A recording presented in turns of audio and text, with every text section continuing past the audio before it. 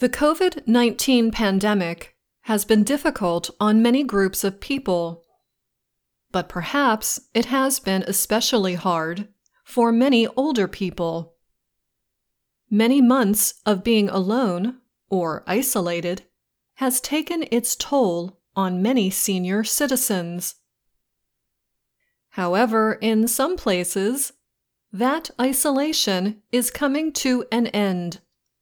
For example, in a senior center in New York City, seniors shake their hips and stomp their feet to salsa, cha-cha, and merengue music.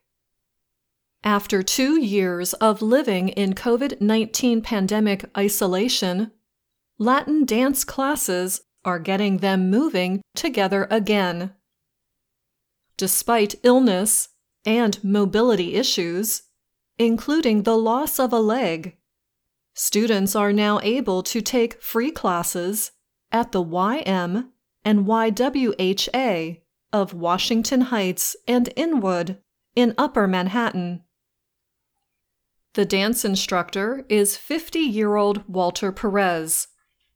He and his partner, an Argentinian tango dancer, started the hour-long class in 2013. Their goal was to teach Latin social dances at senior centers. Perez said, "We saw how our students got happier and improved their physical balance, and they socialized."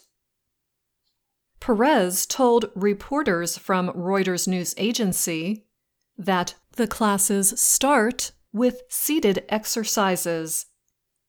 This way, everyone, even those who have trouble moving, can be included. And then, he added, we stand up and we dance a little bit. One of the students is Felix Castillo. Last year, his leg was amputated due to complications from diabetes. The 74-year-old trumpet player said, "I get emotional and need to dance when I hear salsa." He said he feels the music and dances in his chair. Despite dementia, Eugenia Peralta cannot help but dance around the room. The 89-year-old is known for her energetic moves on the dance floor. For this, her fellow dancers call her Roadrunner, said her daughter, Jackie Peralta. A roadrunner is known to be a fast-moving animal. COVID took a toll on her. Her mobility went down, said Jackie. But now her mother is active. In fact, Jackie said her mother has a hard time staying still in one place. Walter Perez, the instructor, said that when in-person classes started, after nearly a year's break, the stamina of the senior students was not the same. He said many were missing, so it was very sad. But we were happy to be here and to come back, to have this courage to keep going. What drives Perez is the pleasure of dance.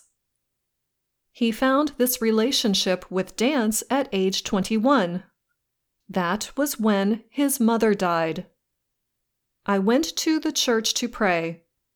Next to the church in Argentina, there was a tango place. So I started dancing tango. And it was therapeutic for me. And then became my profession and my way of living." He added that the music and dance have a healing, therapeutic effect on people.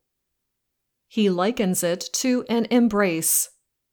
When the music is playing and you are dancing with others, you are not alone. You are walking with the music in an embrace. I'm Anna Matteo.